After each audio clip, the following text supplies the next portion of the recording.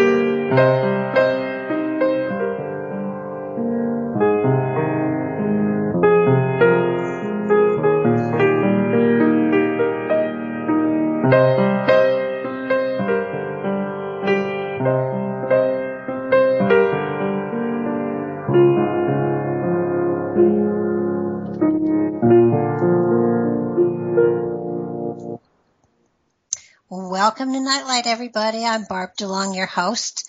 I invite you to step away from the mainstream and gather around as we enlighten the world and our realities and travel this cosmic journey we call life. Join us as we share with you and provide that beacon that can guide us all to a better way. Explore with us as we examine a metaphysical montage of spiritual insights covering everything from the mundane to the magical, UFOs to unicorns, and of course, everything in between.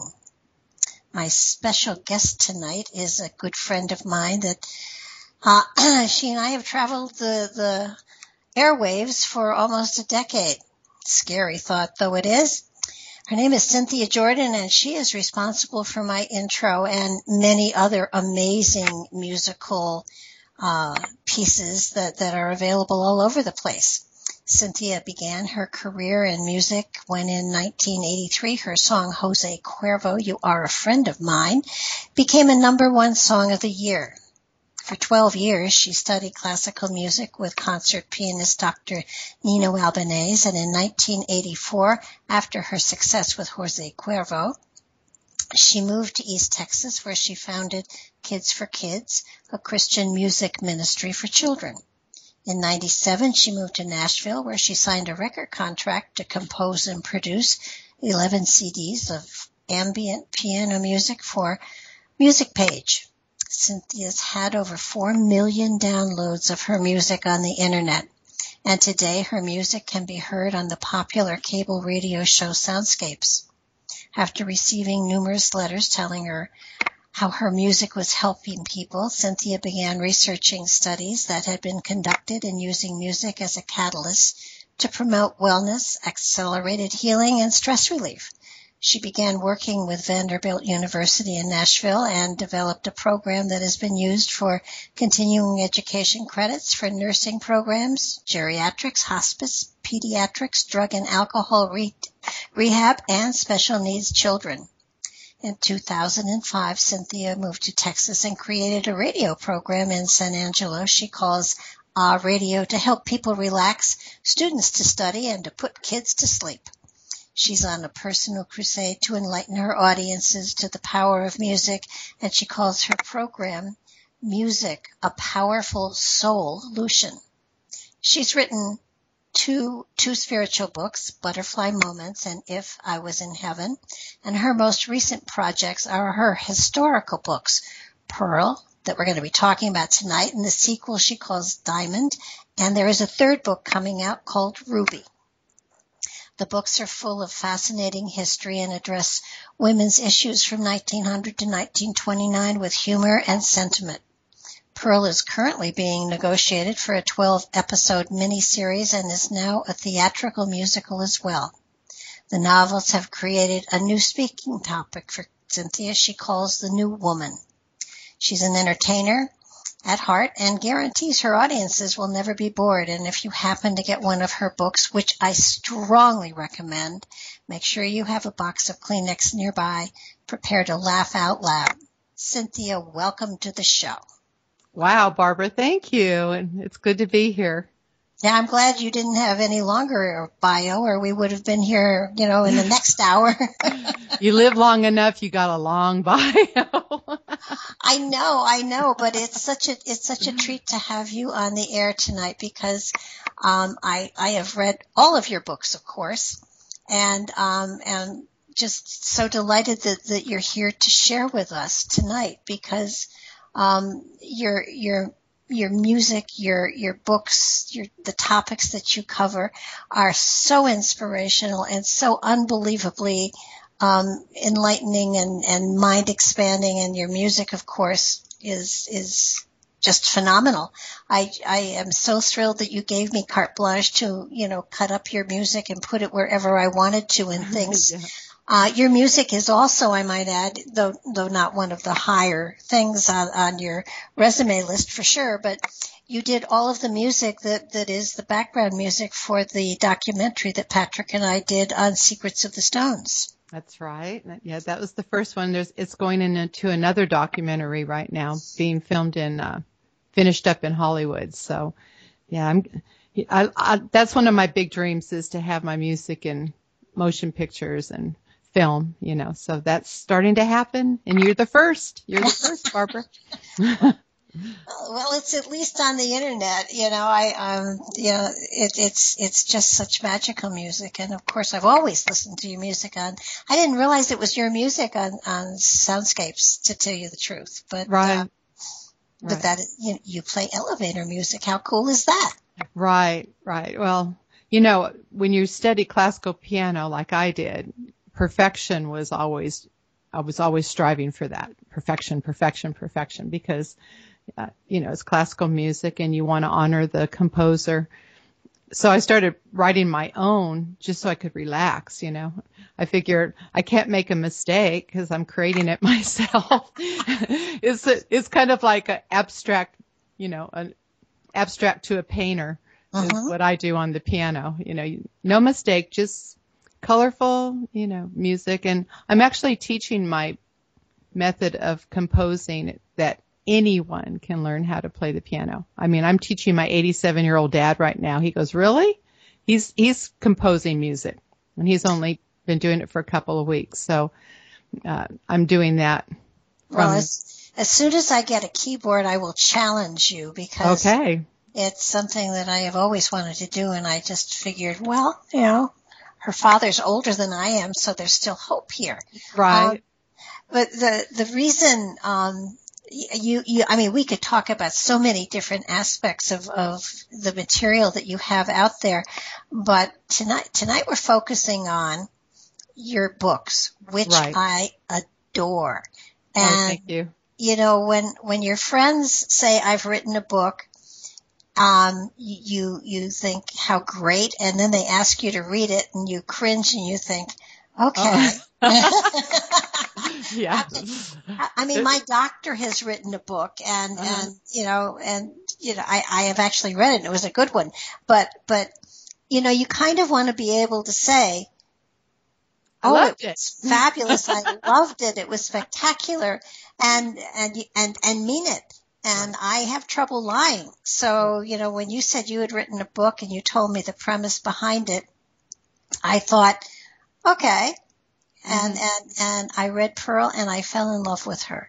Thank you. Totally fell in love with her. And then Diamond, the second book, you continued, you took a character from the first book and you wove it into another one. Right. And then, the next one is Ruby, and she is a character from the second book that gets, that you're following through. And I think that when you came out with Pearl, I said to you at some point, this feels like it should be a series of books. Right. And, you said, let me get done with this one first. Right. And, and it's turned into a series, and I just am so delighted because I'm the kind of person that reads really fast. And so to have a number of books that I can follow characters through, to me is such a treat because it means that it's not over and done. It's sort of like one piece of chocolate is super wonderful, but when you have the whole box, thank you. You can be a glutton. Right. And that's it's an amazingly exciting series of books. The characters are unbelievable. And, thank you. And you want to go tell a little bit about how it happened. Right. Well, first of all, I want to talk about the fact that you said that you like my characters. When I went to write these books, my objective was for my reader to fall in love with these characters because I fell in love with them. And that was, I wanted them to understand each of my girls. And so what happened, Barbara, was I live in a town that was founded on gambling, saloons, and brothels. And it's in the West. There's a fort here called Fort Concho where the Comanche, they built it post-Civil War to fight off the Comanche because there were so many people coming west. And so we still hold that ambience very strongly here in San Angelo, Texas. We're kind of in the middle of nowhere. We're the largest city, not close to an interstate. And the two tourist attractions we have are Miss Hattie's Bordello and Fort Concho. So, which I found to be interesting. It's also the only place in the world that produces a pink pearl. It's a freshwater pearl in the Concho River. And so I found all of this kind of intriguing. There's a lot of feminine, a lot of sacred feminine energy here, I would say. Very peaceful. It's a nice, very nice place. People are really friendly. And so one day I was thinking, I'd been playing all that piano music that we all love, and it's so relaxing. I thought, that Jose Cuervo stuff was fun. I want to get back and do something fun. That's a song about drinking tequila and waking up next to cowboy you don't know who it is. And I thought, I want to get back into that. So kind of tied it in with Miss Hattie's Bordello. And then part of me was saying, Cindy, do we really want to go down that road?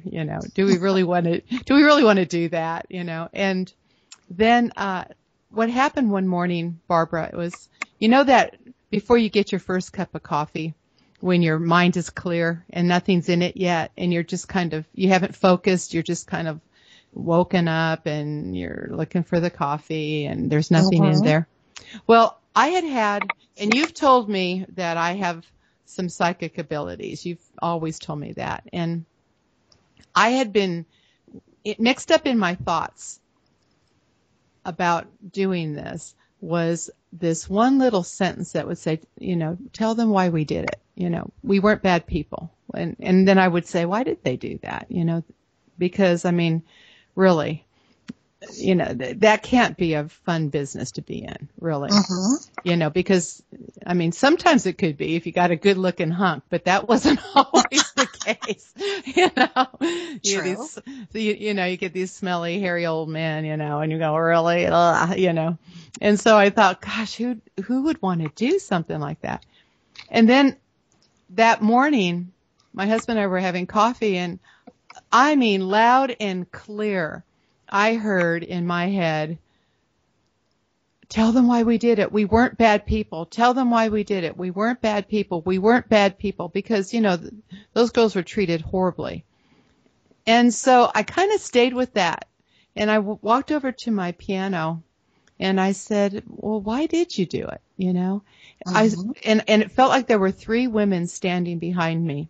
And one message was, my husband died in the war and I had a baby to take care of, right? Uh-huh. And so the other one I heard said I was an orphan. I mean, I had nowhere to go. And then the other one kind of said, I ran off with a guy. I fell in love with him. He was handsome and horrible, and he dumped me in the middle of nowhere, and I was too ashamed to go home, right? Uh-huh. So there I had Betsy, Redbird, and Annabelle's story right there. And I wrote the song, if you could wear my slippers for just one day, then you'd understand why I'm nice to the men. And I make my living this way. And about 20 minutes later, I went into my husband, who was for my second cup of coffee. And I said, I just wrote a song. And that was the beginning of the idea for the musical and the idea for the book. And with the idea that, no matter where we go, Barbara, and you're in a cluster of people, everybody there has a story. So you're at the grocery store, you're at a function, you're at a concert, you're at a restaurant. Everybody there has a story, a colorful story, their own personal journey. Uh-huh. So what I did was I thought, what I'm going to do is I'm going to take 10, well, first I was going to do 5 girls. And then, of course, when they know you're listening, and I know you know this. Yes, I do. Because it's like they get really excited and they won't leave you alone. And I've heard other authors have this experience as well. You wake up in the middle of the night and you're saying, who is talking? Where is this coming from? Who is this? Right? So uh-huh. I thought I was done at 7. Then I thought I was done at 8. And I ended up with 10 women that work at Miss Pearl's Parlor. But I came across the story of these 2 women. And I had heard back in the day that there were women in this profession that made millions of dollars. And I thought, what's the difference? What was so different about you that you made millions of dollars, right? Uh-huh. Compared to the regular prostitute. And I met these 2 women who had the most famous brothel in the world. They were world famous. And what an interesting story. It was Ada and Minna Everley. And they lived in Chicago. And their whole concept was, we are going to cater to wealthy men, right? Uh-huh. And so we're not going to line them up. In fact, what I thought was really interesting was the doctor would come in and check them every week. And the doctor would say, now girls don't have intercourse. And I went, what? Wait a minute. Okay. So they'd say, all right, we don't want that gets you pregnant or disease. You can be creative, but don't do that, right? So these girls had etiquette lessons every day. They had to read every day. They had to be up with current events every day, just like the courtesans in Venice back during, the Renaissance. They had to be elegant, charming, funny, ha ha ha ha. And in today's money, these men would come and the average, person come in would dump about $5,000 in today's money. And you could not enter the Everley house unless you were wealthy. You couldn't be fat and obese. You had to smell good. You could never be rude to the girls, ever. And if you were banished forever. There was no mercy there. And so I thought, wow, what a message for young women today. Because back in those days, it was to be impeccable behavior, to be a lady, to be a gentleman, showed that you had class. And that is completely out the window now. And so that whole idea of being a lady, so the women, they had 12 parlors that they decorated, and they made these little fantasy rooms, and the girls were fantasy girls. But the reason they made so much money was the way they branded themselves. It's the same thing as there's cars, and then there's a Lamborghini. There's houses, and then there's the mansion on the hill or the behind the gates. There's, McDonald's, and then there's, 21. Yeah.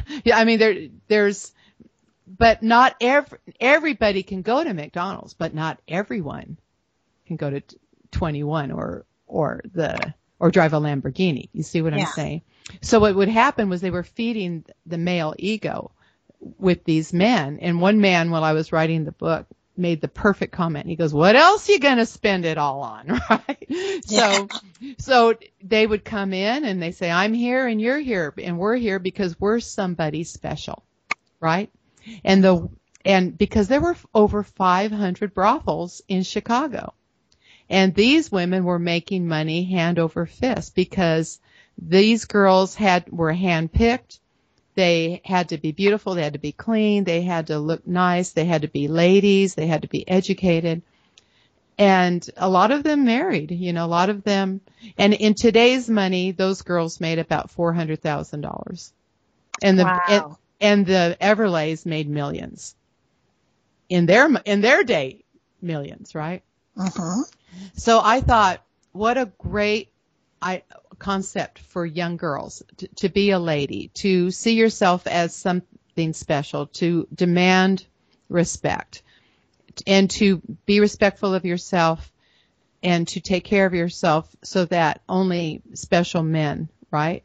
Uh-huh. Because that's concept, nowadays I'm very concerned with young girls and the way they just give themselves away, and their self-esteem is just, crazy.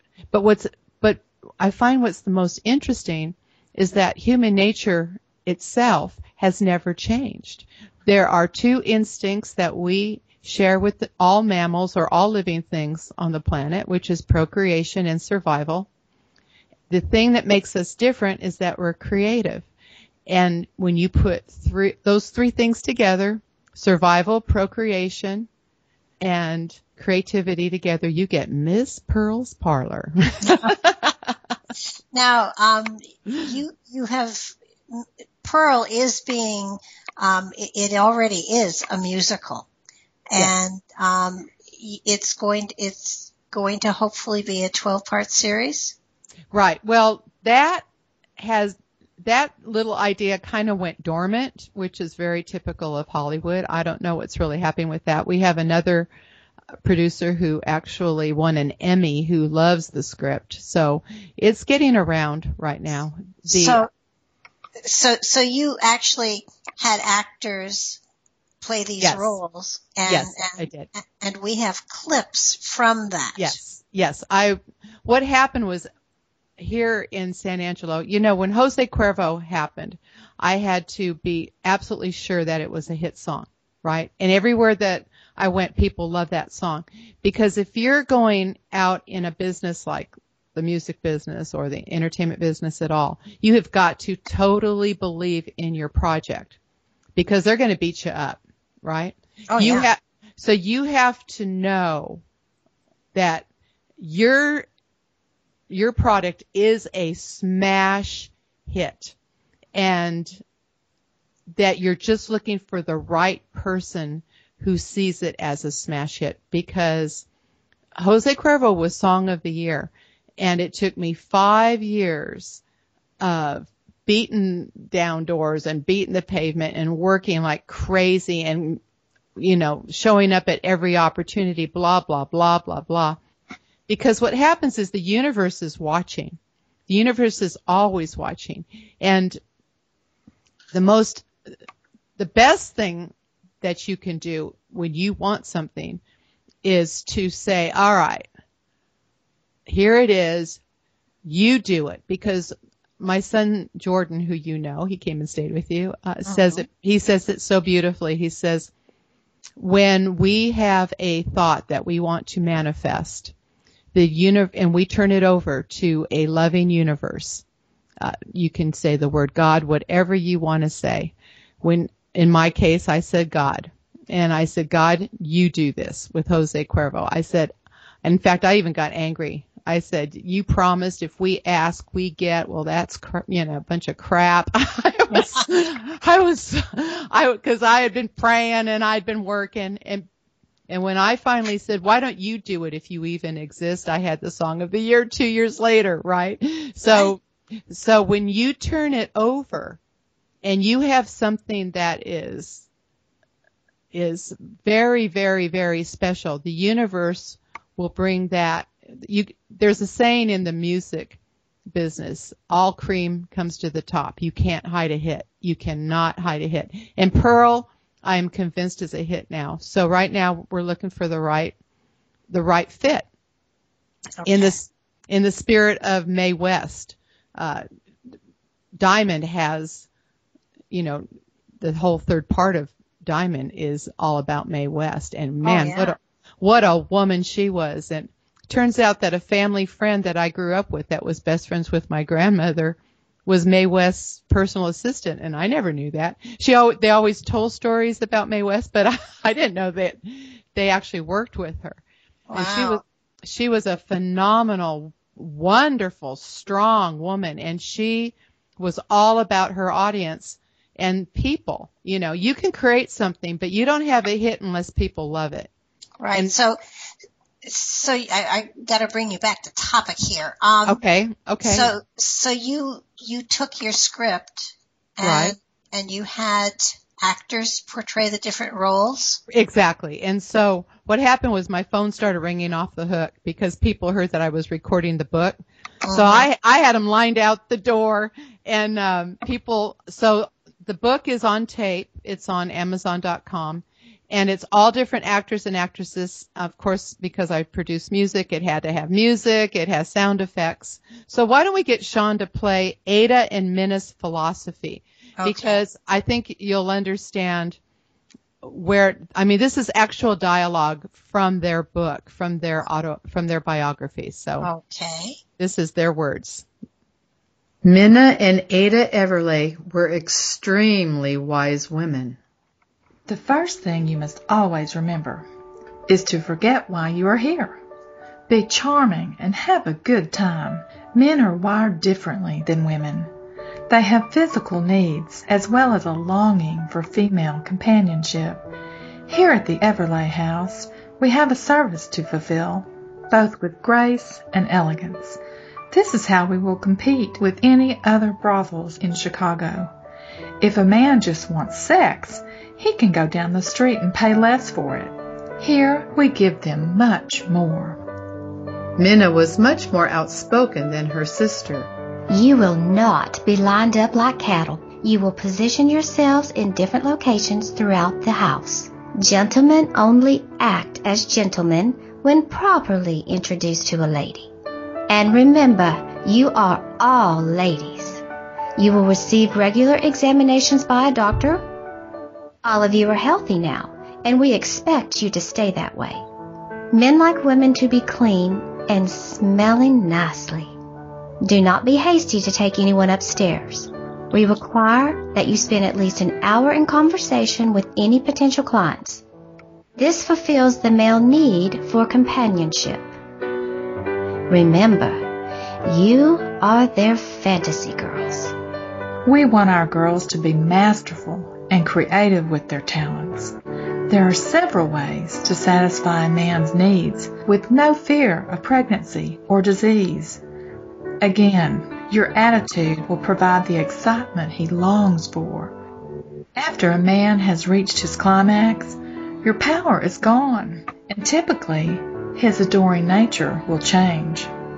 The longer he is experiencing your charms, the more erotic his experience will be. This increases the potential that he will return. You will all be paid $100 a week, and you are allowed to receive tips and gifts. You have a beautiful place to live and delicious food to eat. We will be sure you are dressed well. The entry fee for every client is $10. We will charge $50 for dinner, $12 for a bottle of wine, and $50 to spend time with you. Make no mistake, we will soon be known as the finest in Chicago. Okay, so. It doesn't sound like a lot of money now, but boy, back then it sure was. And so Miss Pearl. Right. Took the structure of the Everleigh House Right. And First I thought we should listen to what happened with Miss Pearl in Chicago. She falls in love with Robert. Okay. And so what really happened in Chicago is that the first night they had the mansions all set up, and the first night that they opened, 3 different sets of men showed up. They hadn't advertised. It was kind of a word of mouth thing.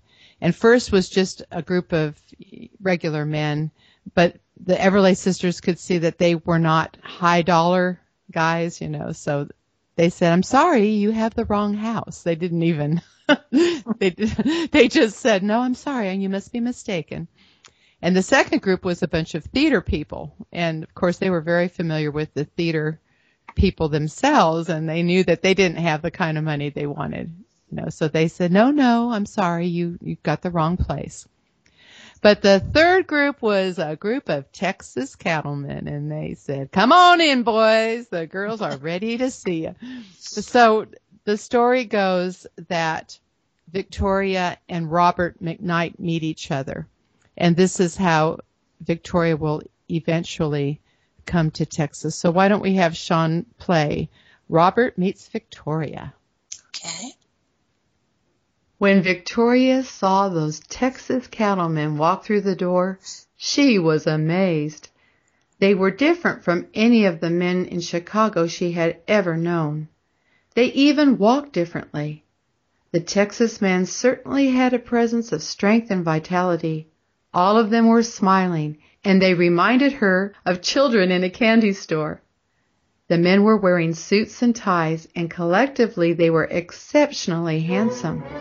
The Everleigh sisters were making introductions to the girls. As Victoria watched, she remembered the ladies always said, "Gentlemen are only gentlemen when properly introduced." One very tall Texan was standing next to Ada when she said, "My hands are cold." With that, the Texan quickly called over a waiter. 2 bottles of champagne for the lady. The champagne will warm those pretty patties. Victoria was not forthcoming, whereas many of the more experienced ladies knew how to flirt with their eyes and get a man's attention. She decided to keep her eyes on the piano player and focus on the music. She didn't notice the tall, handsome gentleman who had been standing back watching her from across the room. Sensing that someone was approaching her, Victoria looked up and saw Minna leading the gentleman who had been watching her by the arm. "Mr. McKnight, may I present to you our beautiful Victoria Pearl?" Mr. McKnight kissed her hand. "Very pleased to make your acquaintance, my dear. Miss Minna, I believe I would love to have dinner and share a bottle of champagne with this lovely lady." Oh, yeah. So for the listeners, because they don't know, Victoria Pearl comes to work for the Everleigh sisters, and she's had one bad experience with a man, but back in those days, and she was in love with him. When you had an experience with a man, you were a fallen woman. You were damaged goods. And so she had resigned herself to being a librarian the rest of her life and met the Everleigh sisters in the park. So that's how she comes to the Everleigh house, but she is very unexperienced, totally unexperienced. She knows nothing about anything. So the girls educate her, which is kind of a fun thing, because one thing that is important to me about writing this book was I feel that women who've had experience, we have a responsibility to mentor to the younger girls, right? And so what this does is the book was really designed to open the dialogue between all ages of women. And so when you consider what the mores are today, we're talking the 1920s, and during right. that time frame, women were not supposed to be wise in any manner of a sexual nature. Oh, right. Well, actually, this was 1900.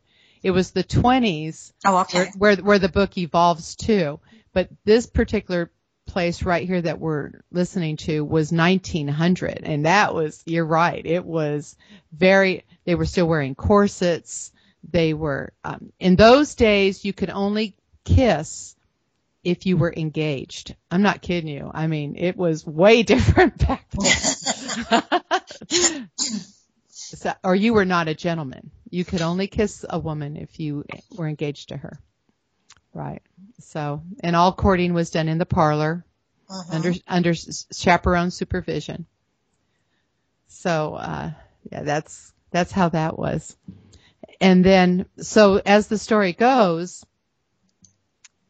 Pearl finds herself alone. And I don't want to give too much of the book away because I really would like the listeners to be surprised. And so she's in Texas now, and she's distraught and she's grieving, and she knows one business. And so she had made friends with, back also in the day, the Southern girls, which the Everleigh sisters were from Kentucky, especially in the middle states, Kentucky being one of them.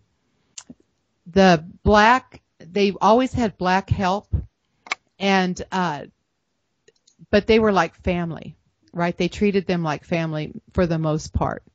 And so there's a character that the Everleigh sisters just adore her. They love her, and her name is Mozella. And Mozella actually befriends Victoria Pearl and comes to Texas with her and comes to her to comfort her. And because the Everleigh sisters in real life, they get chased out of Chicago and they end up in New York. So the way that the story evolves, it's right around World War I, and Mozella is not working for the Everleighs anymore, so she comes to be with Pearl.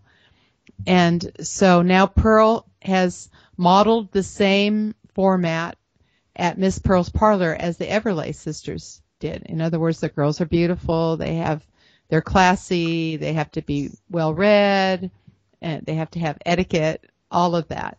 And so the next clip that we're going to listen to is the story of Emma Grace.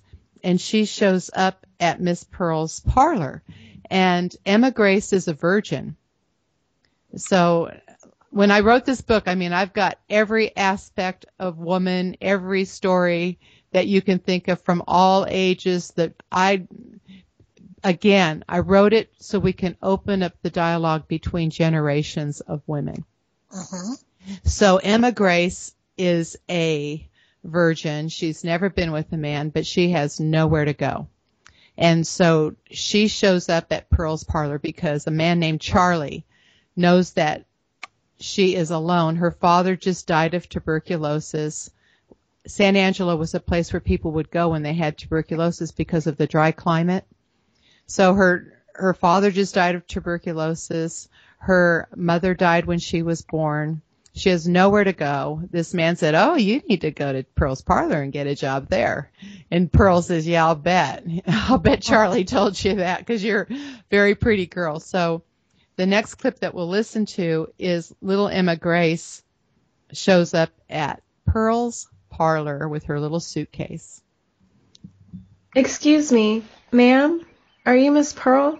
"Yes, I am, dear." The young woman pulled a letter from a small leather bag.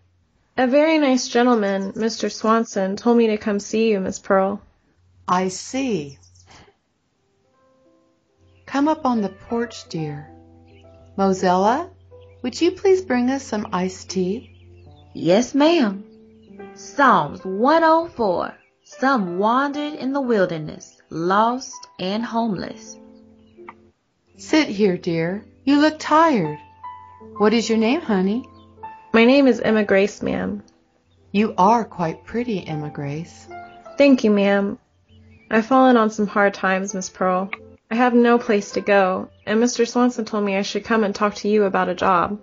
Emma Grace quickly handed her the letter. Pearl opened the envelope, put on her reading glasses, and began reading the letter out loud. May 23rd, 1923. Dear Miss Pearl, I hope this letter finds you well. My purpose for writing is to introduce you to Emma Grace. Her father was a lunger, and they came to West Texas when he became ill. Unfortunately, her father died of tuberculosis in Carlsbad last week. He was a good man and strong in character. I recommended that Emma Grace contact you, as I personally hold her in good standing.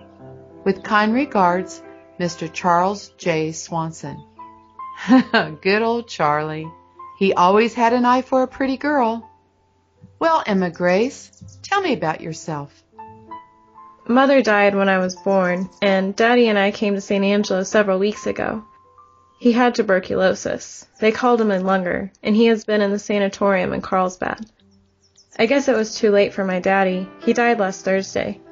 There isn't much money left, and I'm afraid I don't know what to do. I have nowhere to go, Miss Pearl. I have an aunt and uncle back in Missouri, but they have 7 children already. I certainly don't want to be a burden. Mozella walked out on the porch and handed Emma Grace a glass of cold mint tea. As she turned to go back into the house, she raised her eyebrows at Pearl and smiled. You are quite lovely, Emma Grace.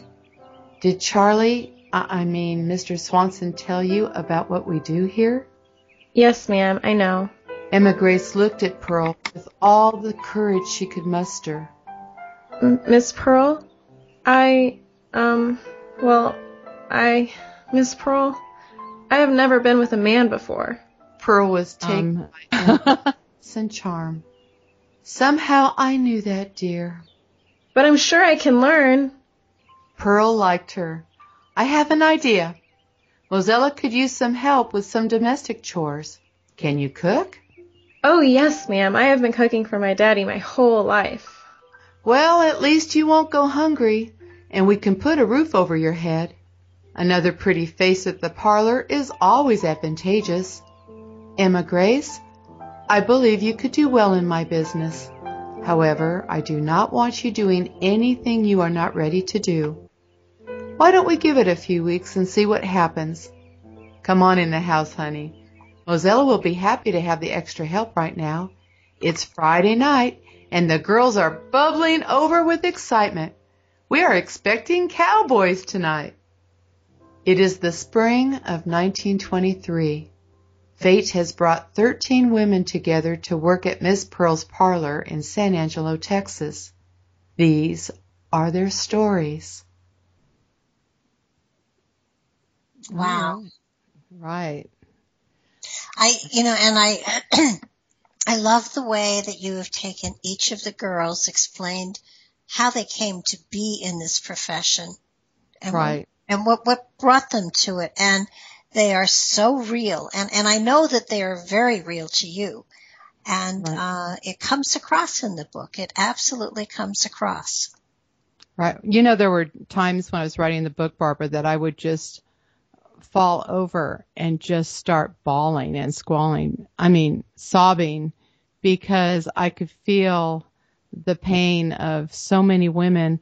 I represented, all 10 women represent, for instance, anyone who's been violated as a child. I've got that woman in there. As a grown-up, I've got that woman in there.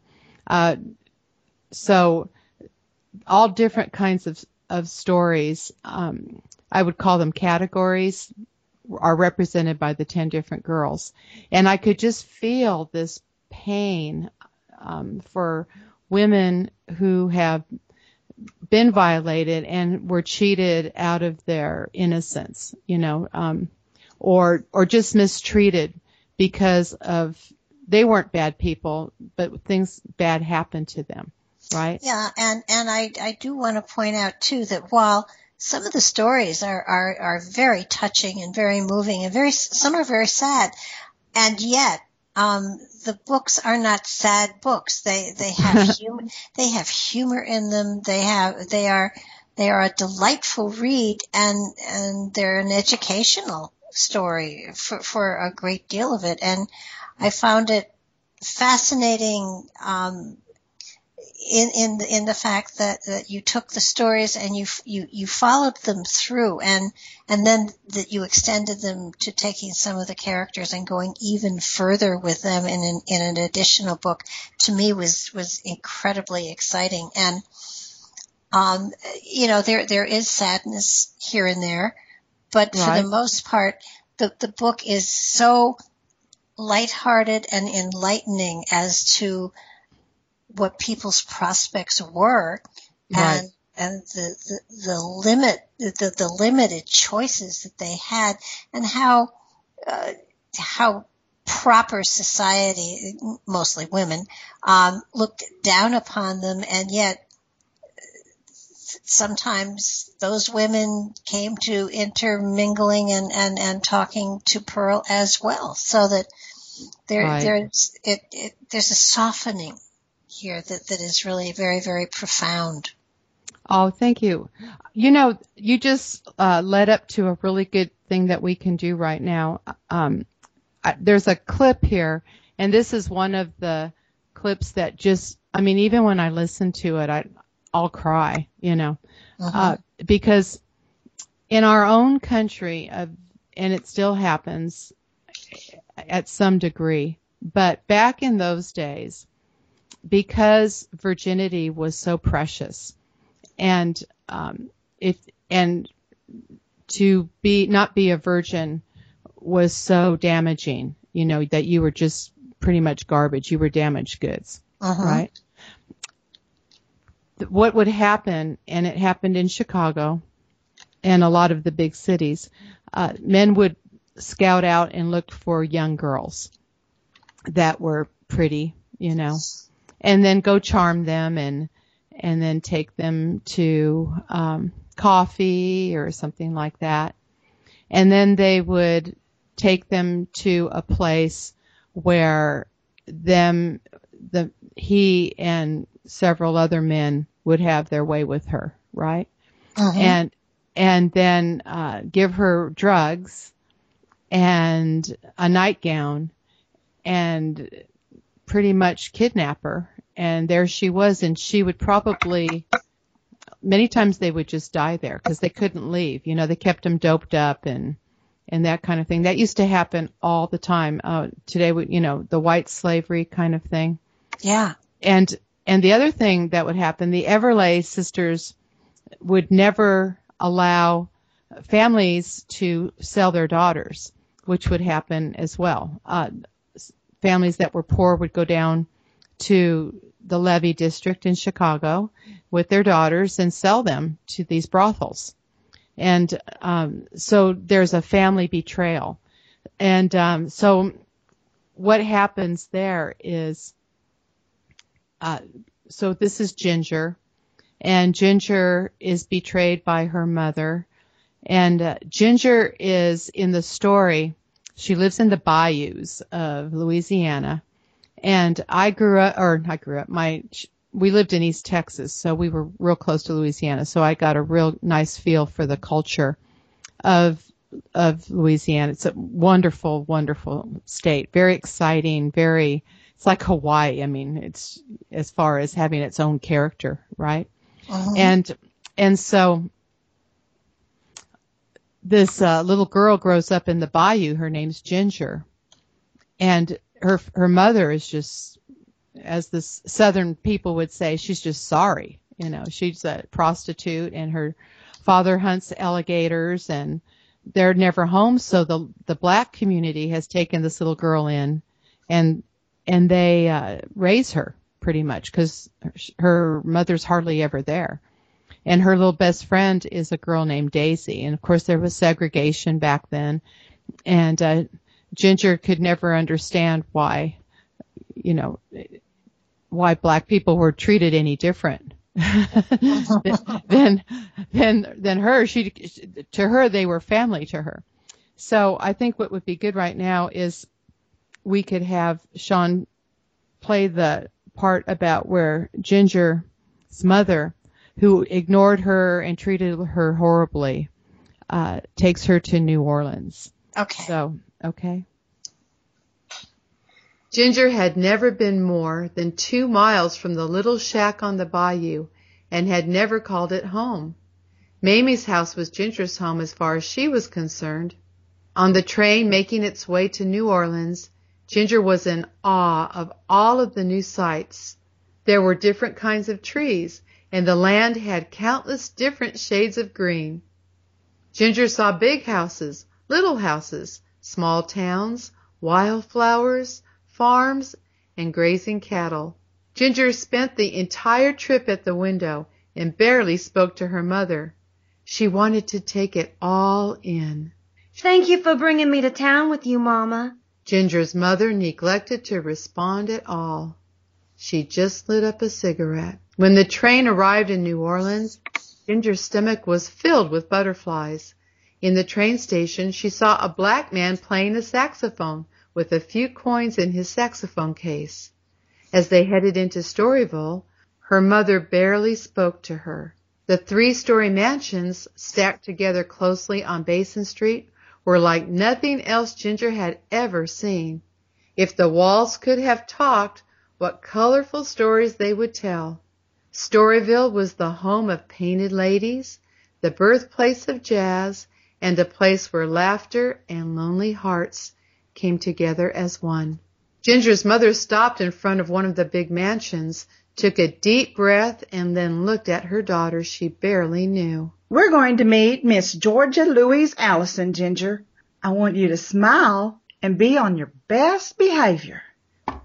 When Ginger's mother knocked at the door, a black man dressed in a dark suit and white gloves answered.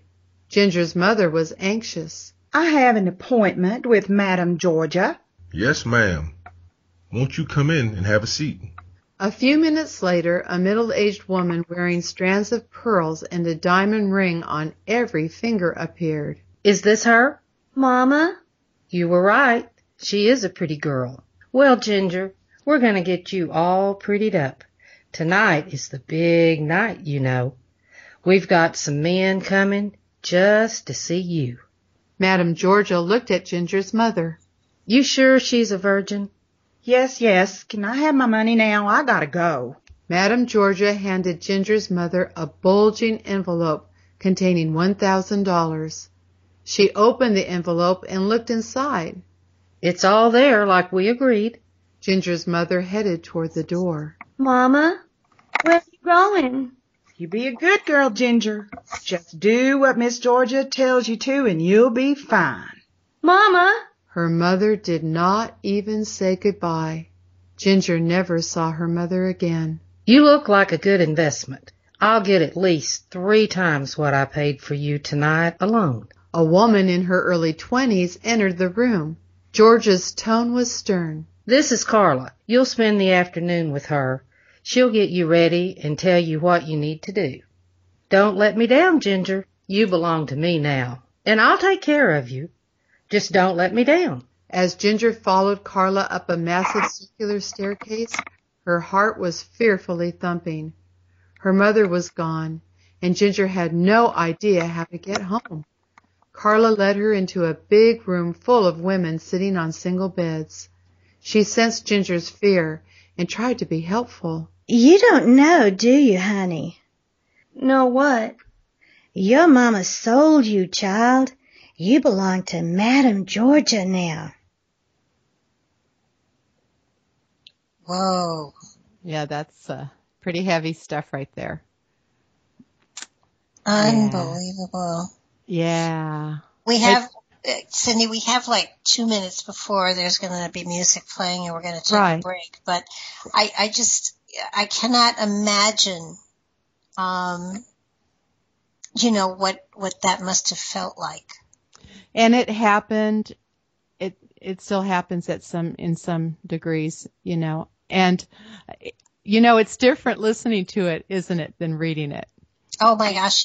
Yeah. Yeah. So it was important for me to, because I'm so audio, because I'm a musician, of course, to put these this book in audio form so that people could really get an impact of that, right? So that's one of the heavier places in the book. Don't worry, folks, we're going to be laughing pretty soon as well. Well, I really have to say that for me, all of them had a happy ending. So Sure. that it's not that there was horrible tragedy here, and in many cases where there was sadness, at the very, very end there was great joy. So that you did follow them through each of them, so that you came to a place where you felt glad for them, you felt happy for them, even though there are times where, and that's the way life is. We do have. No matter what generation or what decade you're living in, if you follow through that old Bible thing, this too shall pass. It is true. Yeah, in my books, everybody has a happy ending. That's my book. I'm writing it. My story. They all have happy. But the point is that all of these girls are better off at Pearl's Parlor than what their life was, and that's the point of all of these girls' stories. And I fell in love with Mozilla too. I love Mozilla. I mean, I want her. Right. Everybody wants somebody like her in their life that is just going to stand between, stand between you and whatever comes to haunt you, because she's not letting it through. Mozilla, her big thing is she quotes the Bible all the time. She likes to quote the Bible, right? And she's got a Bible verse for everything.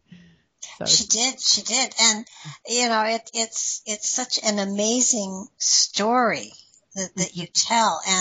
And yet, the description of the area and the town and the people, you really see it in your mind's eye. And it's just, it's amazing.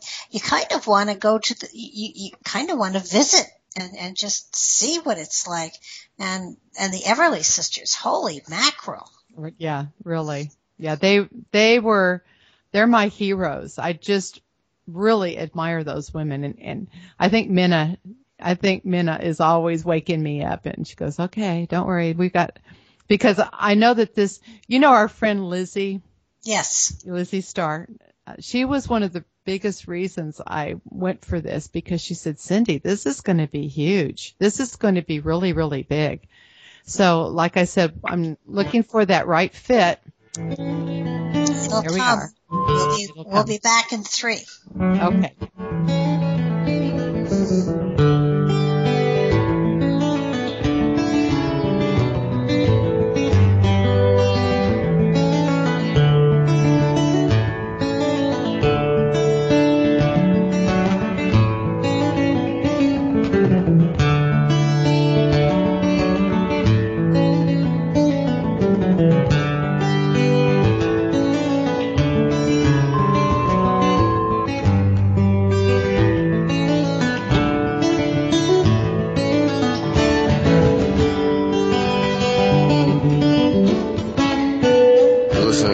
Radio at freedomslips.com, and we'll be right back after this message.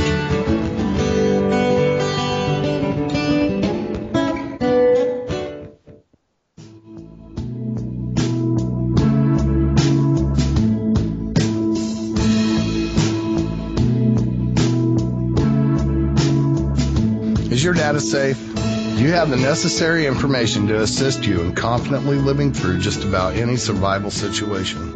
Is survival and gardening, off-grid living, medical knowledge, or even natural or man-made EMPs on your list of personal concerns? Do you have your documents and your personal information in a safe place in your hands where you know where it is? Well, check out our preloaded EMP-proof thumb drive. Over 3 gigs of survival documents and how-tos, plus the USDA offline food preservation website, and much, much more, including a surprise bonus we just can't tell you about here. With plenty of room left over to store your most important documents. Imagine if a megavirus or computer failure took out your bank, or all the banks for that matter. Are your banking records safe in your hands? So when they get things fixed and repaired, you can say, hey, look, this is what I had. You have it. I want it back. Is your personal data safe?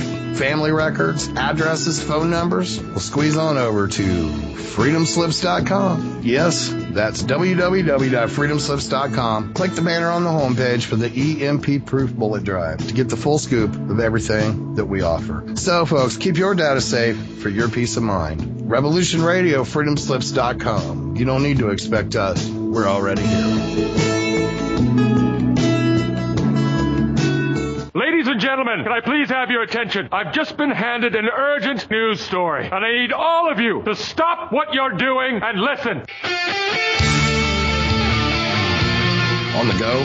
Still want to listen? Don't have one of those fancy phones with too many buttons? Don't know what an app is? Or you don't even care?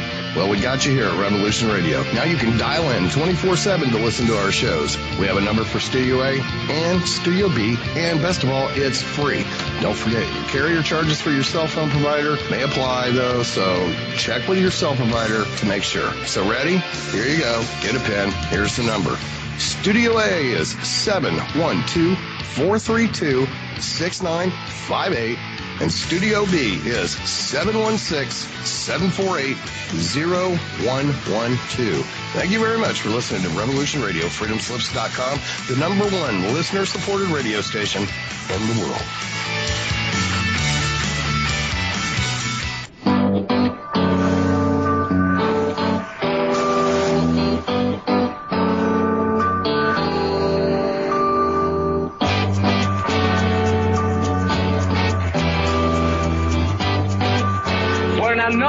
Syndicalist commune. We take it in turns to act as a sort of executive officer for the week. Yes. But all the decisions of that officer have to be ratified at a special bi-weekly meeting. Yes, I see. By a simple majority in the case of purely internal affairs. Be quiet. But by a 2/3 majority in the case of more... Be quiet. I order you to be quiet. Look, you stupid bastard, you've got no arms left.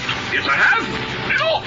Just a flesh wound. I don't believe I've seen such a display of courage, skill, nerve, grace, and stupidity. I'll do you for that. Oh, what? Come here.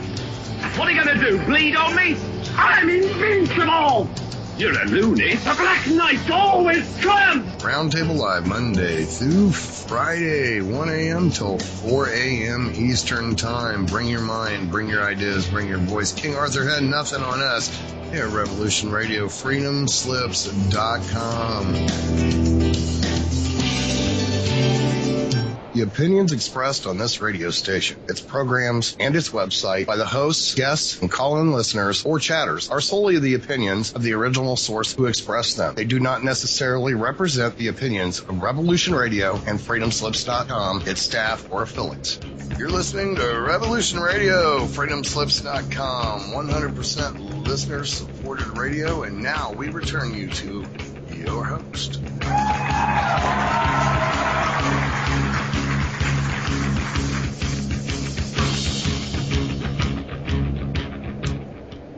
This is Nightlight, and I'm Barb DeLong.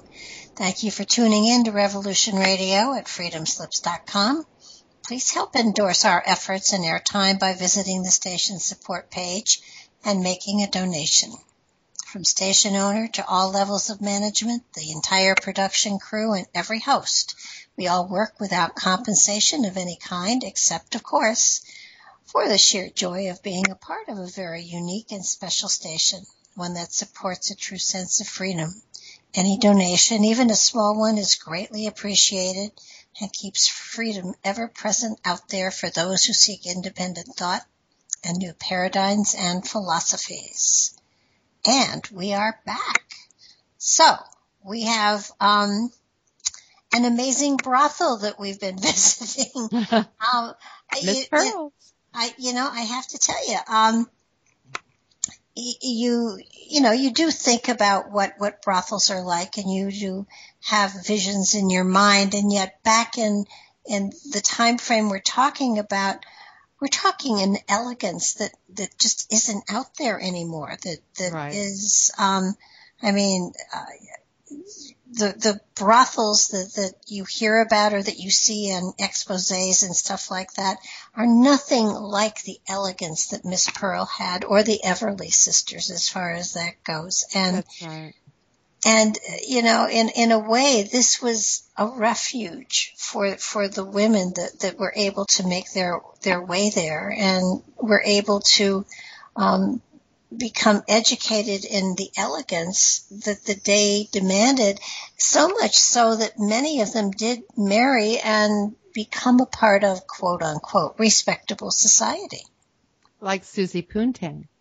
Yes.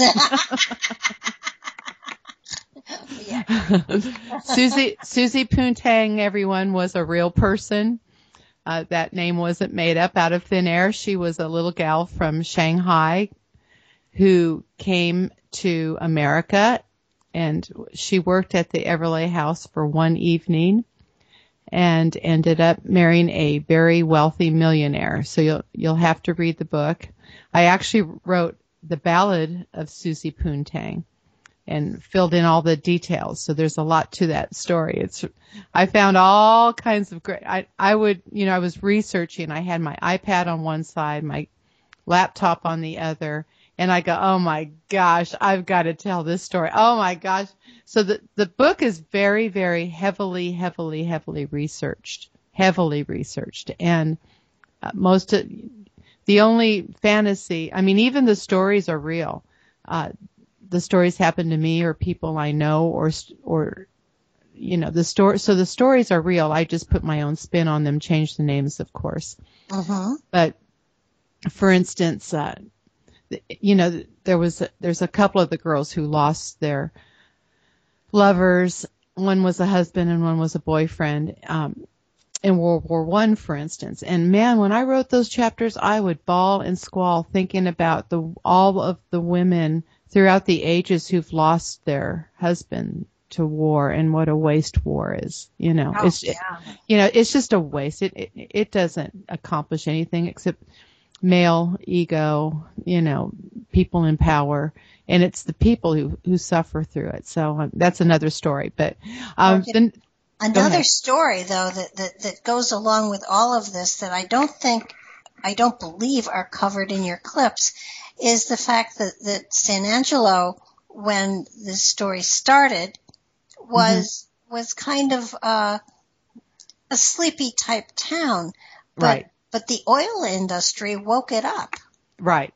So it's about the Santa Rita well, which I found out since then that the Santa Rita was actually discovered in 1923, and of course Miss Pearl and Mozella herself the Everly sisters took good care of Mozella, and they're investors in the Santa Rita well. And the Santa Rita, all of West Texas, it was thought to be barren. And the Santa Rita opened up the whole Permian Basin. And amazing oil discoveries out here in West Texas in land that was just completely barren. And it was one of the reasons that the Americans and the Allies were able to win in World War II, was because of the Santa Rita, because it produced so much oil along with California. Those were the main sources of oil from the pipeline that went to Germany that kept the tankers and everything fueled. So the Santa Rita itself is a very important well in our United States history. And the story of perseverance is just fantastic. So that story is woven into this. It's a great story. Well, and it made everybody rich too, which was really kind of cool. Yeah, they were all doing the happy oil dance, which right now they're not, but when it's good, it's good. When it ain't, it ain't. So anyway. True. So the next clip that we're going to listen to is, I was down at Miss Hattie's, there's the bordel and there's also the restaurant, right? And there was a big group of women that were having lunch, and they were, baby boomer and older age, right? And I said, can I just ask you ladies something? I was in the middle of writing the book. And I said, how many of you got the talk from your mother before your wedding night, right? And nobody raised their hand. Yeah. And I said, how many of you didn't get the talk, right? And everybody raised their hand. And I said, wow. And one lady gets up, this little lady, she was wearing, very conservative lady. She goes, my mother told me that it was like jumping up and down in a wash tub. And I said, I had to write that in the book. Jumping up and down in a wash tub. Okay. So, I was very fortunate, and I actually dedicated the book to my mother, because when my mother gave me the talk, I was very young. I was like 8 or 9 years old. She wanted to make sure I got that information from her, right? Right. And so at one point I went, oh, and I was just completely going, ew, how gross, Gee, that was pretty nice of them to do something so gross, Yeah. I guess they did it 4 times, because there's 4 of us, I thought, ew, they had to do that 4 times, me and my 3 brothers. And so at one point, Mom said, do you have any questions? And I said, well, how do you know if that pollywog gets to the egg? Because she had these little pollywogs, these pictures, little chicken egg and pollywog and stuff. Because I was completely confused, but I never forgot what she said. She said, Cindy, it's like walking into a field of flowers that all open up at once. That's what my mother said. Really cool. Isn't that beautiful? And I said, I did not know what she meant, but I never forgot it. So the next clip that we're going to listen to is Granny is explaining Maggie has had an experience and she's not quite sure what happened with the preacher's son. Remember, Billy Ray was a preacher's son? Yes. Right? And so she's not quite sure what happened. So she goes to her grandmother, and her grandmother's caught off guard with the uncomfortable question. So let's play that, Sean. Granny, tell me about sex. Why in the world are you asking me that, Maggie? Bobby Ray just wrote me and told me he had sex with a girl, and now they're going to have a baby. He had to marry her. Oh, Lordy sakes, child. Let me think about this a minute. Okay, sex is when a man and a woman, it's when a woman and a man, okay. Remember when Honey and Speckles were hooked together and you asked me what they were doing? That was sex. Then remember Honey had those 3 little puppies? That's what happens when men and women have sex. Maggie's father, listening to the conversation through the back screen door, walked in grinning from ear to ear. The first time anyone had seen him smile since he had returned from the war. Come outside, sit with me on the front porch, Maggie. I'll tell you what you need to know. Sex is when a man and a woman experience oneness, Maggie. It can be a beautiful experience if it is done in the spirit of love, like your mother and I. You know how Speckles has a penis and Honey has just an opening? Same goes for men and women. Your brothers each have a penis. Sex happens when the penis becomes stiff and it's inserted into the woman's opening to plant the seed for a baby to grow. Sex is when a man and a woman experience oneness, Maggie. It can be a beautiful experience if it is done in the spirit of love, like your mother and I. In an enlightening moment, Maggie put it all together. Oh, I guess then I had sex with Bobby Ray, Daddy. I just didn't know what it was. I just knew it was nice. Maggie's father deeply looked into his daughter's innocent face and could not help but smile. How could he be upset with her? No one had ever told her about sex before. She didn't even know if it was wrong or not. Maggie's father loved her openness and honesty. Her naivete made her even more sweet and innocent. Jonathan thought of the different women he had found comfort with and of his beloved Louise. and the way she smiled at him after they had made love. Soon afterwards, Louise usually would ask him to make love to her again. Maggie, I believe you and Bobby Ray made love. Even though technically it's the same action, sex and making love are really two different things. Sex is just the act itself. Even Honey and Speckles didn't make love. They just followed their instincts. Humans are different because sex can be an expression of love for a man and woman to share in the most intimate way. Okay, Daddy. I think I understand it better now. But Bobby Ray and I didn't make a baby. How come? Well, it doesn't happen every time, Maggie. If I were you, I'd consider myself lucky. Daddy, do you think Bobby Ray made love or just had sex with that girl? He told me she reminded him of me. Men are made different from women, Maggie. They have basic physical urges to have sex, and love is not as important to them as it is to women. Unfortunately for Bobby Ray, I think he just had an itch that needed to be scratched. Now he has to pay the consequences. I feel kind of bad for him. Thanks, Daddy. You must miss Mama terrible. I miss Mama too. Maggie kissed her daddy on the cheek. She went back into the house to her room. Granny walked out onto the porch to talk to her son. Good job, Jonathan. Aren't you angry about Maggie and Bobby Ray? Mama, after what I've seen in the last 5 years, 2 young people making love is not on my list of terrible things. On the battlefield, I saw boys die whose only sexual experience had been with a prostitute. A lot of them had syphilis. No, Mama, love is always a good thing, and I believe Bobby Ray loved Maggie in a puppy love kind of way. I guess you're right, son. Boy, did she ever throw me for a loop. I honestly didn't know what to say to her.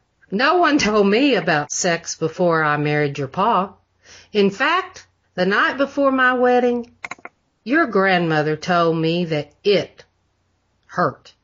But you had to do it to have children. She said it was a wifely duty. The problem was she never explained what it was. She just kept calling it it.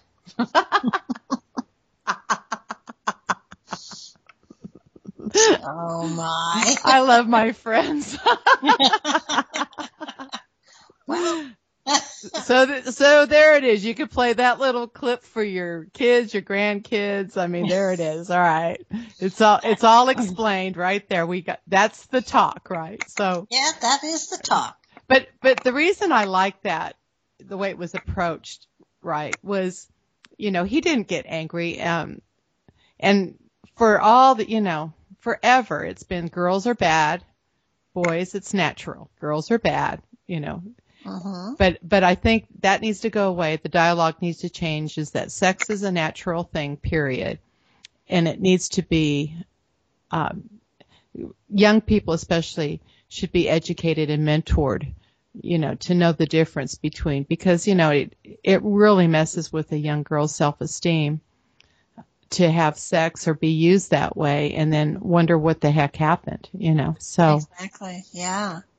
I think there's not a clip here, and I would highly recommend also people getting your book, if for no other reason than to read how one of the townswomen approaches Miss Pearl and asks Miss Pearl to talk to her husband about, oh God, I can't remember, the button, the whatever. Woo! Yeah, well, yeah, I saved that. I hold back. I didn't want to play that on our show today. Because no, I totally agree. Yeah, it's called, because I want people to, sometimes have you ever seen the clips before a movie? And trailers, yeah. The trailers, and you saw the best scenes in the trailer, so you think it's going to be really good. Yeah.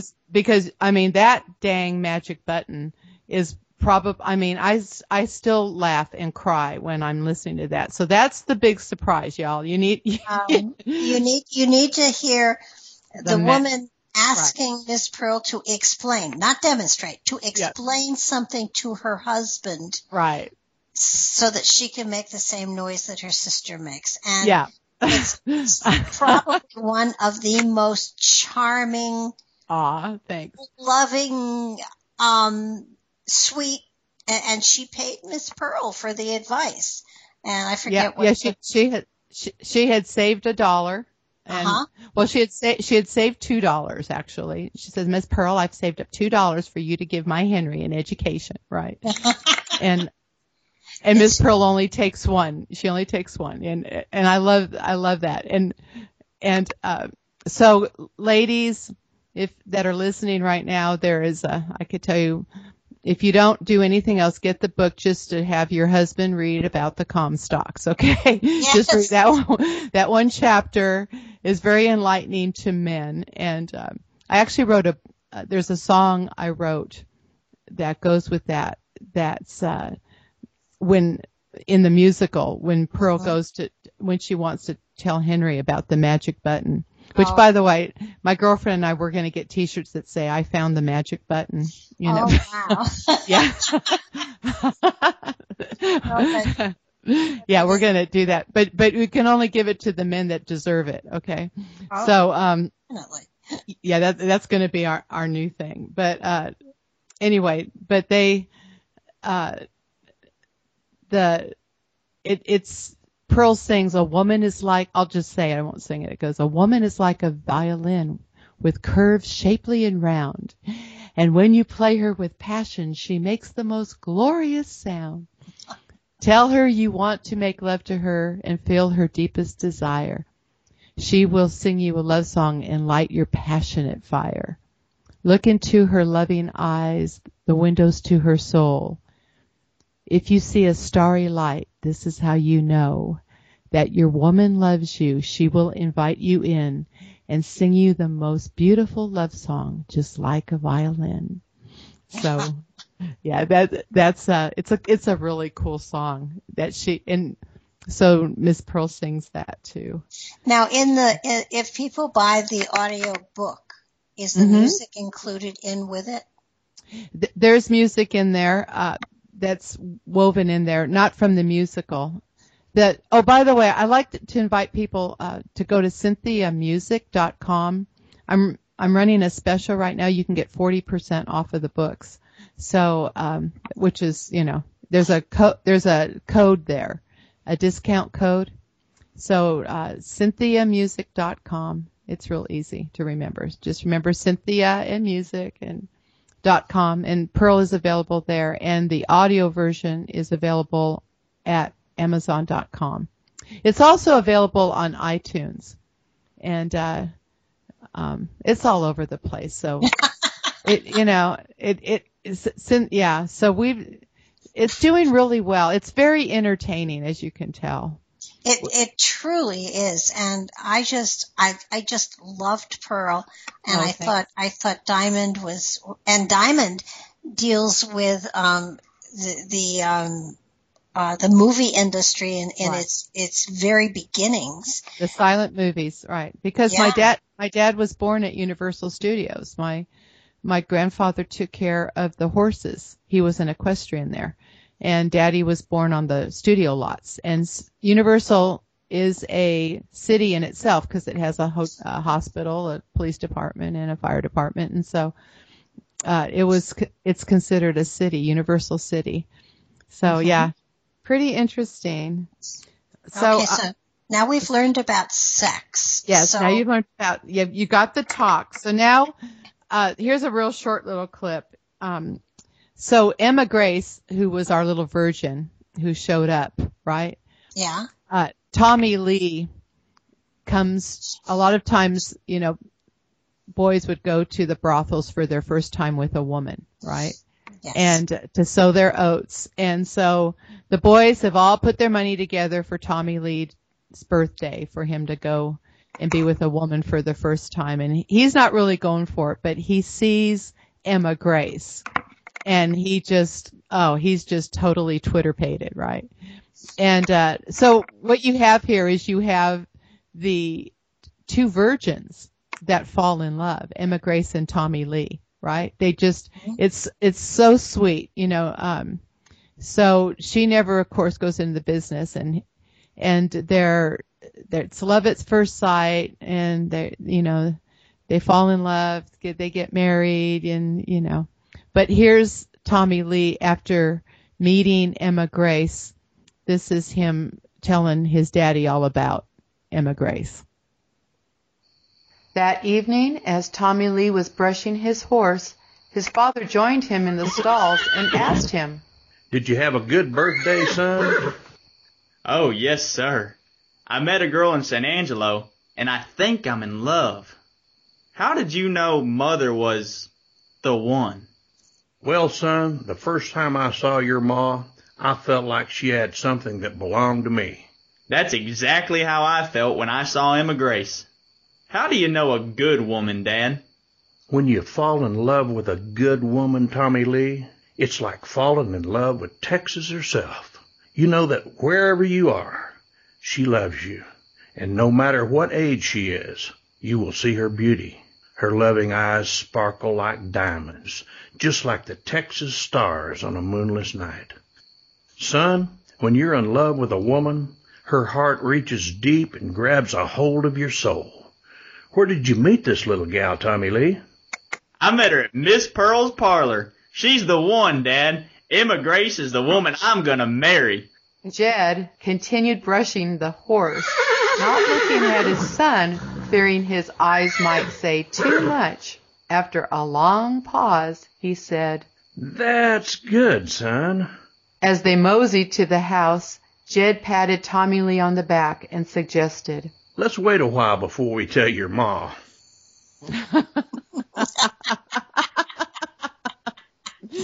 You recognize that's Jordan, right? Yeah. That's my son there. So let's wait a while before we tell your ma. Miss Pearl's parlor.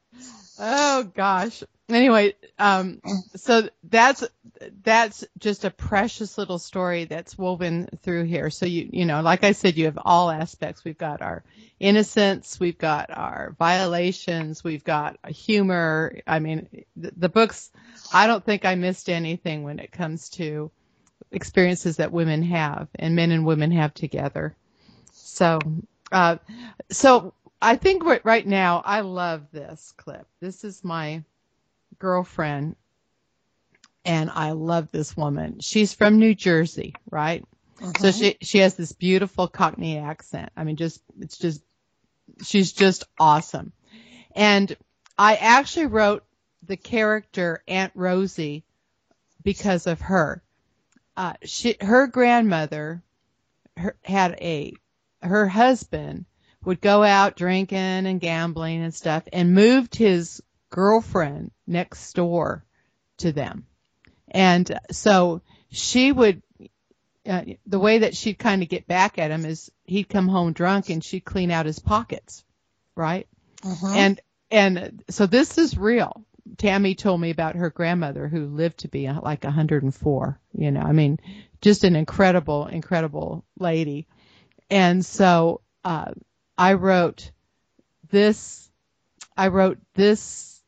character for my friend Tammy and her grandmother of 104. So, it will play the Aunt Rosie clip right now. By now, both women were laughing hysterically, tears in their eyes. The two friends finished the last of the champagne, still talking about old times. Finally, Pearl announced that she was hungry, and Maddie agreed.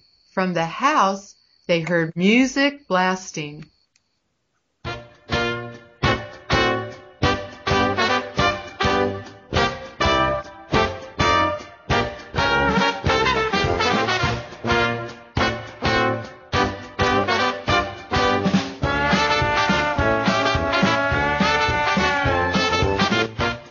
Sure enough, there in the great room, everyone, including Mozella, was doing the Charleston to a record that Rosie had brought from New York. Pearl decided to make it a ladies' night and closed her other services for the evening. Tomorrow would be the official Santa Rita party when they were expecting businessmen from all over the world. But tonight, Frank Pickrell was the only man allowed in Pearl's parlor. As far as Pearl was concerned, he certainly deserved it. It was a night for celebration.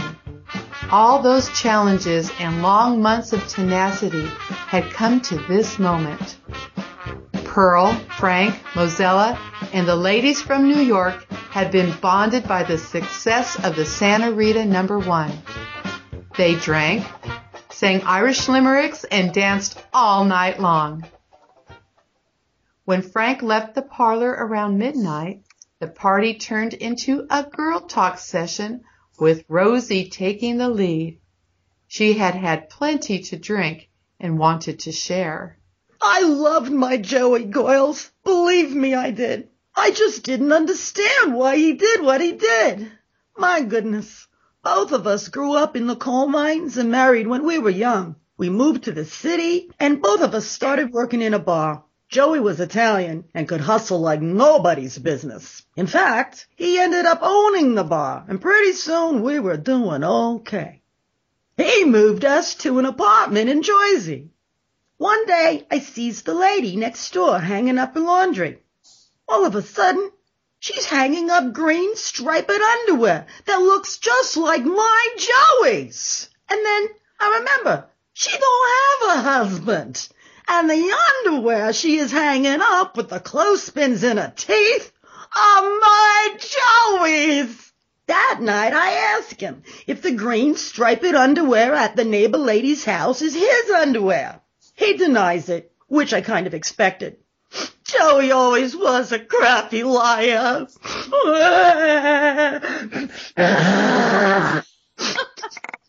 Anyway, thank you so much, Sarah. So I decides to keep my cool, if you know what I mean. Every night, when he comes home drunk, which was about 7 nights a week, I start cleaning out his pockets. He never said nothing. I guess it was on account that he thought he might have given his money to the cheap dame next door. I seen him looking for it, and then I just played dumb. After a couple of weeks, I saved up a pretty good stash, so I opened up a savings account.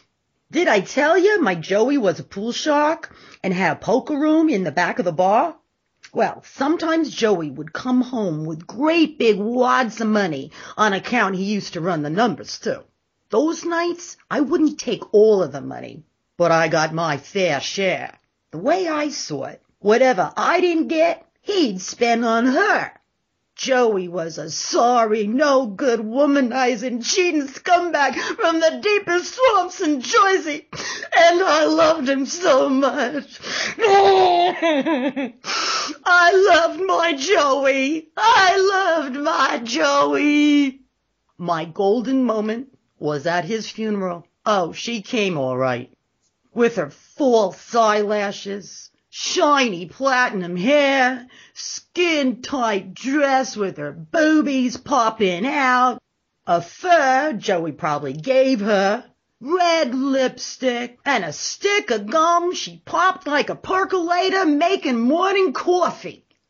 Cheap with no class, if you know what I mean. She sat in the back of the church and cried. Can you believe the knife? She even waved at me like she does every time I'd see her hanging out a dirty laundry. How do you think it made me feel seeing her hang out her bed sheets and my husband's green-striped underwear? I just smiled and waved back. It was better if they thought I didn't know. Then I'd go inside and stick pins in a Cupid doll that kind of looks like her that I got down on the boardwalk in Atlantic City. I guess they both thought I was too dumb to know what was going on. How did he die, if I may ask? I guess he made the wrong guy mad. Someone shot him in the alley behind the bar. I got the bar, the fancy car, the bank account, plus the stash I had been putting away. I even found a suitcase with $50,000 hidden in the closet behind a loose board when I was cleaning out his stuff. I deserved it. I went through hell those nights, knowing he was right next door at her apartment doing whatever. Can you imagine a man who would put his girlfriend in the house right next door? Everyone in the room shook their heads no. Oh, yeah. I got the apartment house, too. Joey won it in a poker game. Joey! I guess 'cause I got all the money, I got the last laugh after all. But I ain't laughing now. God, I miss the big galoot. Joey, if you can hear me, I forgive you. You and your green striped underwear and that crazy dame with the clothespins in her teeth. Damn it, Joey, just damn it. I sure hope you ain't in hell. But you probably are. Aw, that's too bad. Whatever happened to the girlfriend? I don't know, and I don't care. I had her evicted the day after the funeral. She can keep them old green striped underwear. That's all she gets. I love it. Yeah. Okay. Yeah. That's my girlfriend Tammy. Isn't she great? I mean, she's just fantastic. I really found some great talent here. So, say you did. Oh man. But so the next clip that we're going to listen to is, Katie and, Tony. Okay. So Heather is one of the girls, and she had gotten mixed up with a gangster in Chicago. And the way that she ended up at Miss Pearl's was Pearl had been in Chicago, and she knew that Tony had gotten upset with Heather. And so she came and got her out of Chicago. And because Tony was going to hurt her. And Tony was a very sadistic, bad man. So the next clip is he finds Heather in Texas, but he's going to take care of Pearl first because he knew Pearl from the Everly house, and he's angry, very, very angry. And so he has this, he's like I said, he's sadistic, and he likes to cut women up and throw them in the river kind of thing. I mean, he's just very, very bad guy. So he has captured Miss Pearl, and there's another girl at Pearl's parlor named Texas Katie, and Texas Katie is basically the bouncer. So we'll listen to what happens here. Pearl could sense Tony's insanity and tried to ignore the yellow of his eyes. Pretending to be unconscious, Pearl could not scream or run away and knew what Tony wanted. She would be damned before she let him see any fear in her face. Closing her eyes with a gentle surrender seemed like her best option. Tony, the demonic beast, raised his knife in anger. Open your eyes, bitch. Open your eyes or I'll cut them out. Open your eyes, goddammit. I want to see your fear. I want to see you're afraid. Beg me. Beg me. They all beg me. Open your goddamn eyes, bitch! The shot ran out in the clear Texas night. 3 of Tony's fingers evaporated, the knife blown away with them. Blood pouring from his hand, Tony grabbed his wrist, screaming and writhing. Rusty charged Tony, knocking him to the dirt and locking his jaws around his neck. No one could hear the commotion. Tony really had chosen a perfect spot by the river. No one could hear his shrieks. Cut him off! Cut him off! Rusty, heel! Cut him off! The most beautiful crystal blue eyes Tony had ever seen were aiming a shotgun directly at his forehead. You think you can come to Texas and do what you do in Chicago, you stupid thug? I got money. What's the matter, Tony? Are you afraid? Please don't kill me. You're not in Chicago. You're in Texas. Someone should have told you. Don't mess with Texas, especially her women. Tony reached for his gun. The evil was gone. Oh. How about that? Yeah, I do remember that part. Yeah, we've got, like I said, I've got I didn't miss much. I don't think you missed anything. No, but I always like those stories where the women were the woman champions, where a woman can stick up for herself. And there, of course, when you read Pearl, most people remember Texas Katy and her story, right? Oh yeah. And that's the one that people will, they'll read the book and they'll go, "Oh, Texas Katy, I love Texas Katy," because women don't have the physical strength that men do, right? And she turned it around, and she certainly did. And yep, he went away. So Texas Katy, and the whole thing about that was, one thing about these women that worked in these brothels, I mean, it was rough, and but they kept secrets and they took care of each other. And that was the main point of this, is that they took care, there was total trust. Even with the clients, I mean, these girls didn't go banging on people's doors and said, "Guess where your husband was last night?" It was a place where, I mean, even today, they discuss politics. They discuss, big business deals. Men would have conversations in these brothels that they wouldn't have typically in front of their wives or the women. So they were a different brand of women.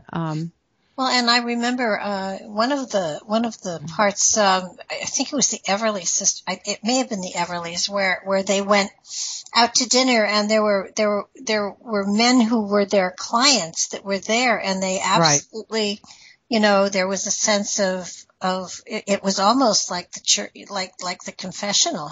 There was a sense of what happens there stays there, and yes.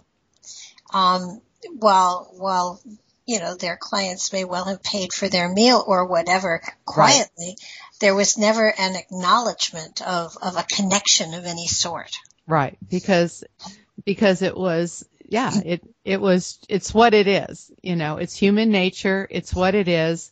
But there was a lot of integrity in those brothels. A lot of integrity. The women took care of each other, especially the Everlys. Those women were not allowed to have any drugs.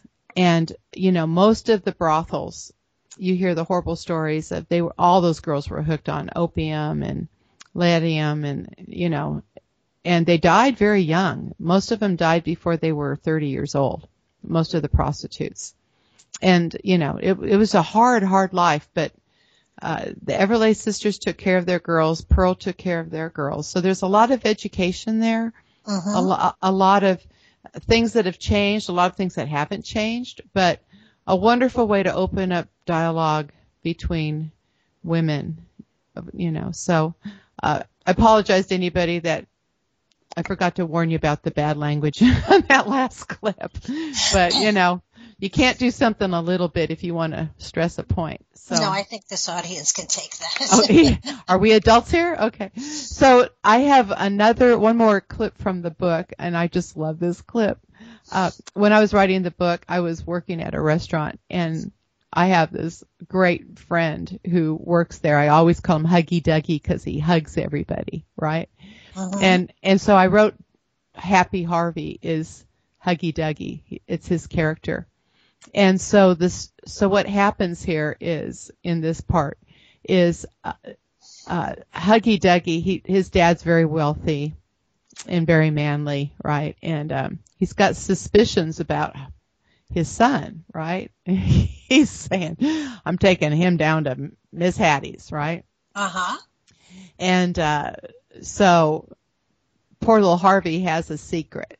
And the secret is that, he's just not into women.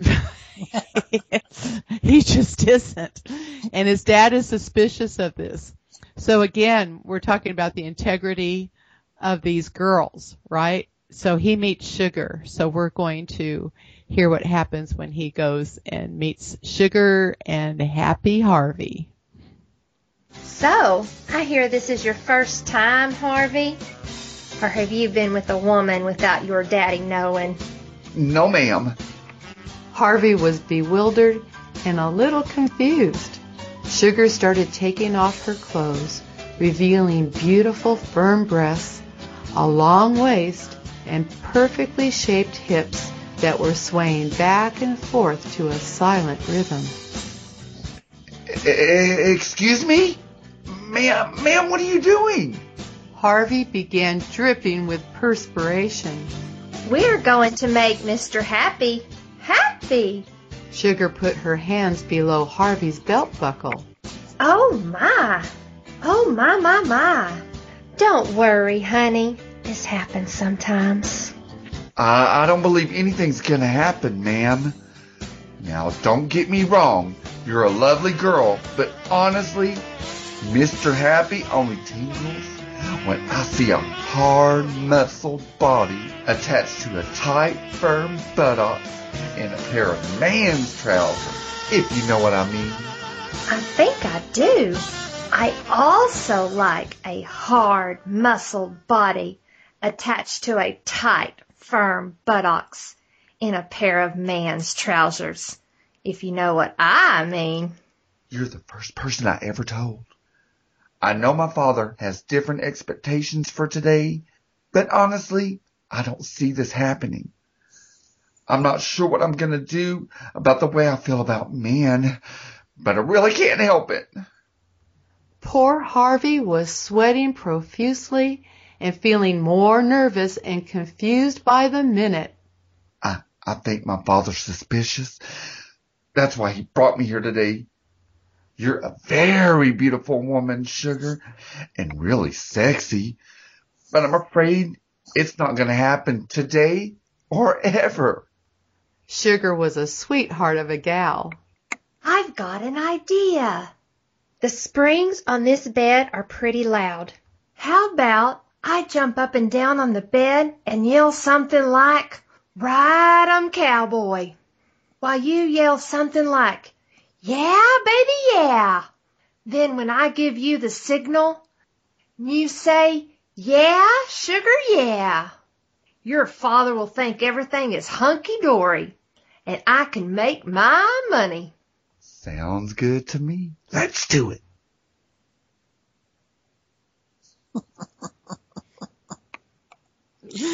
Oh, and it's a commotion. Again, I'm saving that. You guys, I don't want it. It's so funny. And that's actually Huggy Duggy. I talked him into reading for me. So, anyway, I got bed spring sound effect and I got them and they're rip roaring and they're jumping up and down. It's really, really cute. So, anyway, so you can see, Barbara, I've got a lot of different angles here. I also put in the feminine. We've got feminine energy inside male bodies. And yes, and I really wanted to put out the fact that they can't help that. It's not a choice; it's what they are. And Sugar is really, really sweet with him. And loves him through it, and it stays a secret. And in the book, it goes on. What he would do is he would wait for people to walk by, people he knew, and he'd pay the girls to say, do it now, do it now. And he'd yell, oh, Harvey, you're the best lover in the whole town, you know, screaming it out the window. So and all of the men, you know, they were, there's a part where he goes, wait, here comes my banker. Do it now. Come here. My banker's here. Do it now. So she was out of the bordello, this woman's screaming, you know. And, so they all kept his secret. Well, and he was good to all of them too. And, yes, he was. And I think, you know, you also include, you know, the town women and how they reacted and right. You really give you get a wonderful understanding as to the isolation they felt and yet the camaraderie that they had amongst themselves. That was, I mean, it was a deep commitment to one another. It was an amazing group of ladies. Right, right. And I think the fact that you tuned into it so accurately and you brought their stories forward so graphically and beautifully. Oh, thank you. It's a pleasure to read, and I know that it is it's a sweet book. Thank you. Well, and also, you know, because I always want I wanted my reader to leave with all the bad guys are gone, all the good guys have happy, you know, everybody has a happy ending. So when you're at the end of the book, you go, oh, good, everybody has a happy ending, right? And then in Diamond, because what would happen people would say, they'd say, I want more. I want to read more. I'm not, you know, I want to have more. And so I wrote Diamond, and so there were several characters in Pearl, like for instance, Redbird's mother. You know, so you never know what happens to Redbird's mother, who abandons her family. She's a beautiful girl, and she abandons her family. And so you don't really know, but you find out in Diamond what happens to her, right? Yes. So I did that. You know, I extended, and the part about the Everleigh sisters was true. Just the part that they did go to New York, and they were very involved in theater. They loved the theater. And so, of course, I put them with Mae West and the story of Mae West. And then I found another woman named Louise Brooks, who, I mean, she kept showing up when I was writing Pearl. I said, who is this woman? You know, because I've got pictures in Pearl of the draped nudes. It was a very popular way of photography. And I keep seeing Louise Brooks. Well, she was the thing in the 1920s. She was the Marilyn Monroe of the 1920s. But her story and Mae West's story are so different, and their attitudes were so different. And so the point of those two women was that when you act like Louise Brooks, you can die a lonely alcoholic, which is what happened to her, right? Mae West, I mean, who hasn't heard of Mae West, right? Very strong, powerful. She knew her power. Oh my God, I love Mae West. Love her. I love Louise Brooks too. I love both of them. But I think Louise Brooks is, now that I think about it, is probably one of the biggest reasons I wrote these books, is because Louise had nobody mentoring her. She had no support. She, you know, in real life, she was abused when she was 9 years old, and her mother kind of blew it off, right? And, you know, said, what did you do? Blamed it on her, you know, that this man did this to you, and had no time for her or gave her no attention. And then, of course, Mae West was, you know, her parents just adored her. They loved her. And someone told me she was adopted. I'm not sure about that. But, I mean, they just loved her. So it just shows the difference of when we love, you know, little girls, we need to love them and give them self-confidence. Because otherwise, you know, if someone with bad self-esteem, because Louise was so beautiful, she got away with so much stuff. She sizzled on stage. She was just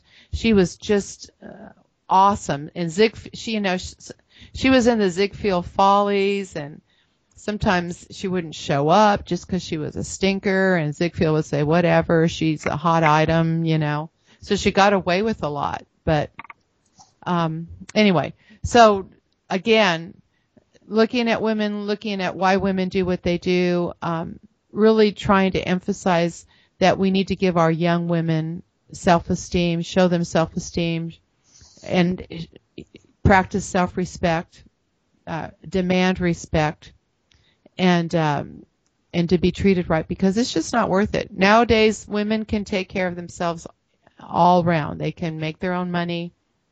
We're not in that place anymore where, and we love men. I'm not demonizing men at all. In fact, you see that through, but respect and appreciation is something that's very, very, it just has to happen, Yeah. And of course you make working in a bordello seem to be the most exciting profession out there. Yeehaw. Yeah, because all those cowboys are hot. My cowboys, oh yeah, in my book, those cowboys are hot. Which, by the way, there's a song. It's about 2-3 minutes, called "The Cowboys Are Coming to Town." If Sean wants to play that, it's part of it. It's the opening song of the musical. Maybe we could play that real quick. Let's listen to that. Okay.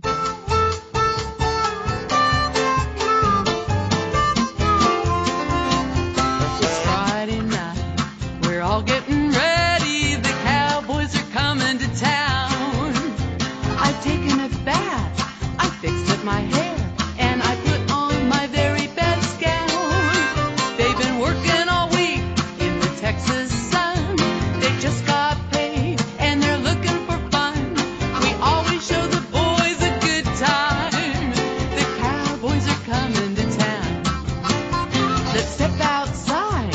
We'll look to the west. The cowboys are coming to town. Look at the dust cloud getting bigger and bigger while the sun is going down. They're riding their horses and hard and fast. They'll be rootin' and tootin' when they're here at last.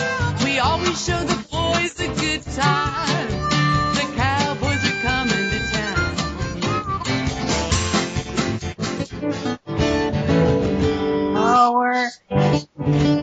Thank you, Cindy. I'm so sorry we cut it short. Oh, that's okay. It was great. It was a wonderful, really, really fun. This is the people's